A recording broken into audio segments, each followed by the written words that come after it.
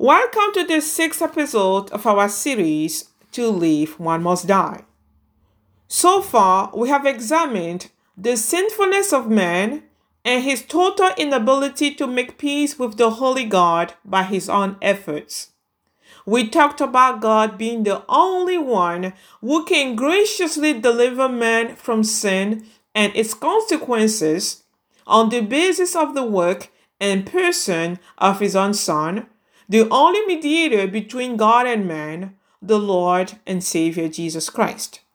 We also looked at the quality of character and of life that defines a true believer in Christ Jesus, namely death to self, death to the world, and suffering for the sake of Christ and the gospel. Today we are going to talk about the blessedness of being dead to sin and alive in Christ.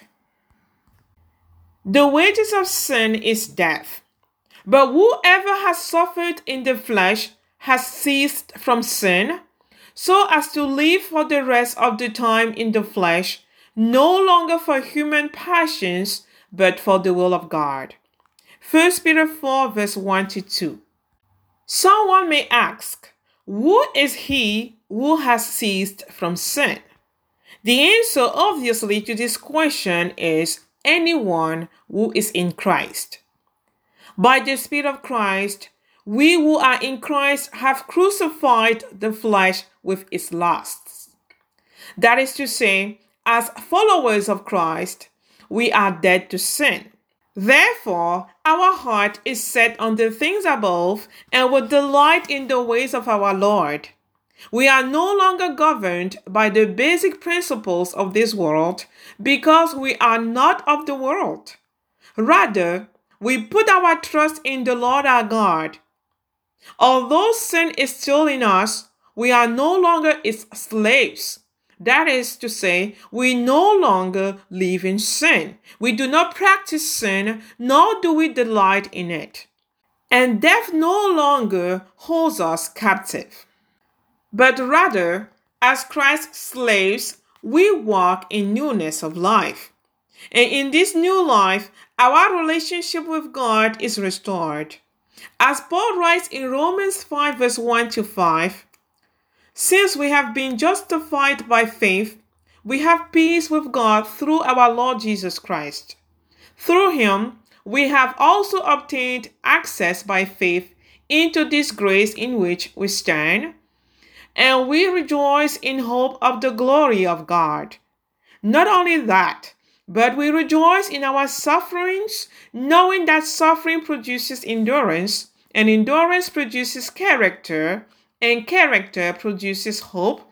And hope does not put us to shame, because God's love has been poured into our hearts through the Holy Spirit who has been given to us. In Christ we have peace with God. There is no more enmity between us and our Father God, but fellowship. We are no longer in rebellion against him, but obedient to him.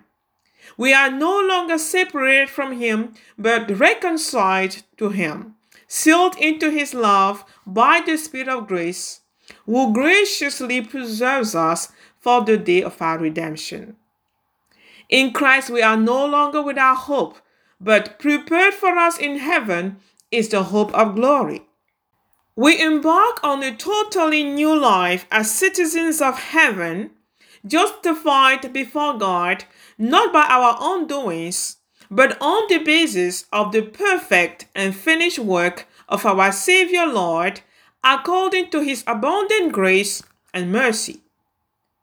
What we once lost through Adam, that is, peace with God, has been restored by our Savior through his atoning sacrifice. And so declares our Lord in John 14 verse 25. Peace I leave with you, my peace I give to you. Not as the world gives, do I give to you. Let not your heart be troubled, neither let it be afraid. In Christ, we are no longer children of wrath, but sons of God. For we have been justified by his precious blood, baptized and adopted into the family of God, by the Holy Spirit, who has sealed us into God's love and promises and prepared us for all good works. In Christ, we are made citizens of heaven, co-heirs with our Saviour according to the riches of His grace. Compare Romans 8, verse 16 to 17. Furthermore, we abide in our Father, and He abides in us. And on the basis of our Savior Lord's merit, which is imputed to us through faith in Him, we go to our Father in prayer with confidence and the assurance that His ear is attuned to our cry.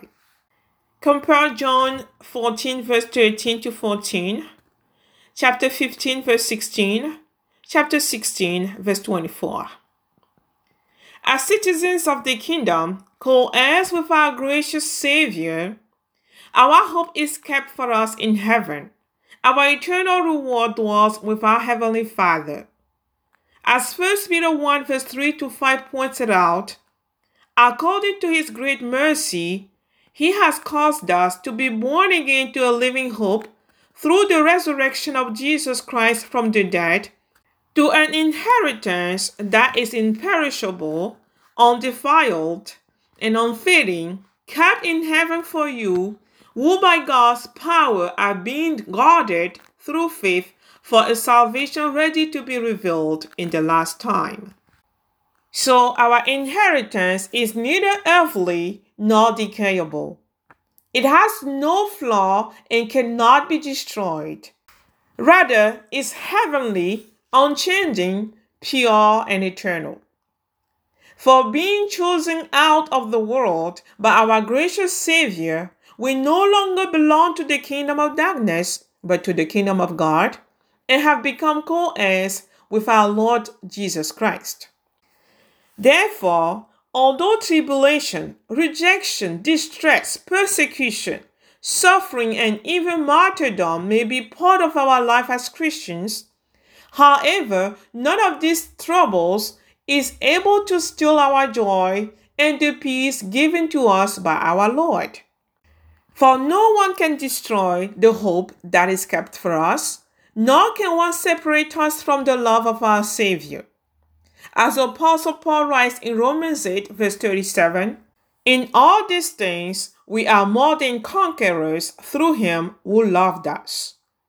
For I am sure, writes Paul in verse 38 to 39, that neither death nor life, nor angels, nor rulers, nor things present, nor things to come, nor powers, nor height, nor depth, nor anything else in all creation will be able to separate us from the love of God in Christ Jesus our Lord. As people who are dead to sin but alive in our Savior, we neither fear death nor the hostile world which persecutes the church. For God has not given us a spirit of fear, but of power and of love and of sound mind, as Paul pointed out in 2 Timothy 1 verse 7. As 1 John 4 verse 18 highlights it, there is no fear in love, but perfect love drives out fear, because fear has to do with punishment. The one who fears is not made perfect in love. Being born of God, we have confidence for the day of judgment because we have been forgiven in Christ and sealed into God's love by the Spirit of love. Therefore, the fear of punishment and death is replaced by an earnest longing to be away from the body, but at home with our Lord. He has overcome the world and the evil one and given us victory over death. Through Him we have become partakers of all the promises and blessings of God in time and eternity. So, as Paul pointed out in Romans 8 verse 18, although we are now subject to all kinds of afflictions, the sufferings of this present time are not worth comparing with the glory that is to be revealed to us. And it's all the more comforting to know that our Lord has gone before us to prepare a place for us, so that we may be home with Him forever. He will come again as promised to take us to Himself. Compare John 14, verse 1 to 4. During our pilgrimage here on earth, we look forward to the day when our Heavenly Father will take us to glory. For our joy in the Lord is complete, although our life here on earth is marked by sufferings. And because the fear of death has been taken away from us, the desire to be away from the body and at home with the Lord our Father holds our hearts captive.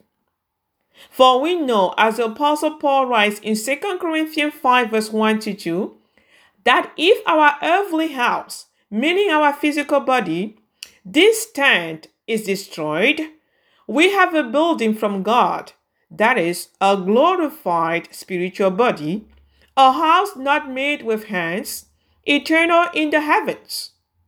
For in this we groan, earnestly desiring to be clothed with our habitation which is from heaven. Therefore, as we take our final steps down the corridor of sin, sorrow, grief, trial, affliction, suffering, illness, persecution, and death in this cursed world, joy inexplicable fills our hearts. And when the hour comes, we die in hope, knowing that our Lord will adorn our heads with the crown of life as soon as we are home with Him. So although the world constantly spurns us and afflicts us, our joy in our blessed Saviour is complete, even in the face of death. For here we have no lasting city, but we seek the city that is to come, the city that has foundations, whose designer and builder is God. Hebrews 13 verse 14 and 11 verse 10. For we know that once we breathe our last, the death roll closes behind us, and our soul is immediately received by our Heavenly Father, being ushered into everlasting life by our great Shepherd, the Lord Jesus Christ. And from that time on, opens before us an eternity of glory and blissfulness, where there is no more sin, no more pain, no more sorrow, no more affliction, no more tribulation, no more illness, no more persecution, no more death, but everlasting joy and life in our resurrected, glorified, and eternal body in the presence of our great God and Father. As we anticipate this blissful life in the glorious presence of our Father and Savior, our longing to be in heaven with Him is always present and ever increasing. Although as Christians, the Spirit of our Lord dwells within us, although we commune with our Father through prayer and He constantly speaks to us through His written word, we all feel like the Apostle Paul, who further anticipates the time of reunion with the Lord and reiterates his strong desire to be at home with Him in 2 Corinthians 5, verse 4 to 8, saying, For we who are in this tent groan, being burdened, not because we want to be unclothed, but further clothed, that mortality may be swallowed up by life. Now He who has prepared us for this very thing is God, who also has given us the Spirit as a guarantee. So we are always confident, knowing that while we are at home in the body, we are absent from the Lord. For we walk by faith, not by sight. We are confident, yes, well pleased, rather to be absent from the body and to be present with the Lord. This uncommon joy and the longing to depart from the world are based on the justification that we have in Christ our Lord, being cleansed by the blood of his covenant and are substantiated by the love of God, his promises, and the steadfastness of Christ. We understand why Paul expresses his satisfaction when he writes in Philippians 1 verse 21, "For to me to live is Christ, and to die is gain." When he was present in the body, Paul lived for Christ alone, even when this posed a threat to his physical life. In other words, Christ was the center of Paul's life, the reason why he existed. For he looked to the future, to the glory that Christ has prepared for all who die for his name's sake. Paul also knew that his departure from this world will mean the end of hardship, suffering, loss, and all that he had to endure on this earth. He knew that his life after death would be glorious and blissful, that he could finally love and worship the Lord perfectly. In Christ, as Paul himself said, we walk by faith, not by sight. And because we have a faithful God who loves us and who has shed his blood to redeem us, our hearts remain set on the promises that are secured for us in Christ our Savior. Therefore, looking unto Christ, the hope of glory, the author and perfecter of our faith, from whom nothing and no one can ever separate us, Paul rejoiced. For he knew that glory, peace, joy, and eternal life were kept for him in heaven. Death, therefore, could not deter him from devoting himself fully to the service of the Lord. In the midst of his suffering, Job also perceived the glory of the saints and experienced the blessedness of dying in the Lord. By resting on the promises of God, he kept his mind on the glory that awaited him and trusted in the power of the Lord to restore his life. Job knew that death would not hold him, for the Lord God Almighty is sovereign over all things, including death. Job knew that the Lord is the resurrection and the life. And so he said in Job 19, verse 23 to 27, "Oh, that my words were written. Oh, that they were inscribed in a book, that they were engraved on the rock with an iron pen and laid forever. For I know that my Redeemer lives, and he shall stand at last on the earth. And after my skin is destroyed, this I know, that in my flesh I shall see God, whom I shall see for myself, and my eyes shall behold, and not another. How my heart yearns within me." Although his body was diseased, Job was certain that when the Lord returns for his elect, he will give him a glorified body. For he believed in the resurrection of the dead and the glorification of the saints by the Lord our Redeemer. Hence, he affirmed with confidence, "In my flesh I shall see God." Referring to his own physical death on the cross before it took place, the Lord says to his disciples in John 14, verse 19, "Before long, the world would not see me anymore, but you will see me. Because I live, you also will live." Speaking in context of his temporal absence from the body after his crucifixion and burial, the Lord reassured his disciples that his physical absence would not be permanent, for they will see him again. And this is exactly what happened. 3 days after his burial, the Lord rose from the dead, and in his glorified body, he presented himself alive to them after his suffering by many proofs, appearing to them during 40 days and speaking about the kingdom of God.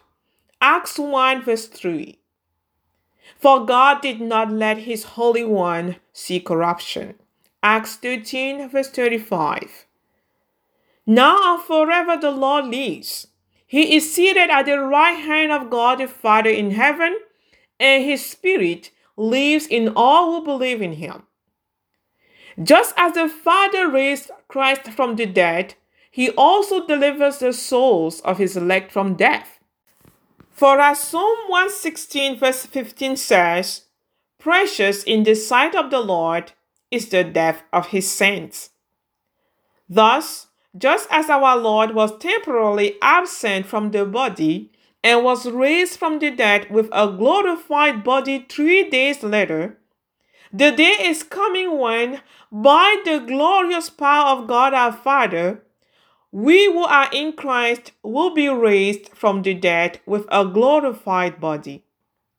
For when we physically depart from the world, though dead in the body, in Christ our Lord we live. For the Lord our Redeemer has conquered death for us. So when we breathe our last, our spirit is immediately received by our Father in heaven, and in the day to come, he will raise us up and glorify our body. Our Lord has given us life through his death and resurrection. By the power of the Holy Spirit, we have been baptized not only into our Saviour's death, but we have also been granted life in him. For the Spirit of Christ has taken residence in us from the moment of our conversion. Christ is our life. Because he lives, we also live. Being born of the Spirit, we are now a new creation, redeemed by the precious blood of our Saviour, who before the foundation of the world was chosen by the Father to bear the sins of his elect. Death no longer holds us. To borrow the words of the Apostle Paul, we have died to sin, and our life is hidden with Christ in God. When our Lord, who is our life, appears, then we also will appear with him in glory. Compare Colossians 3 verse 3 to 4. Because we live in union with Father, Son, and Holy Spirit, we are eternally secured and protected from the forces of the demonic realm and endowed with every blessing of the heavenly kingdom. Although we are in the world, our citizenship is in heaven, and from it we await a Savior, the Lord Jesus Christ, who will transform our lowly body to be like his glorious body by the power that enables him even to subject all things to himself.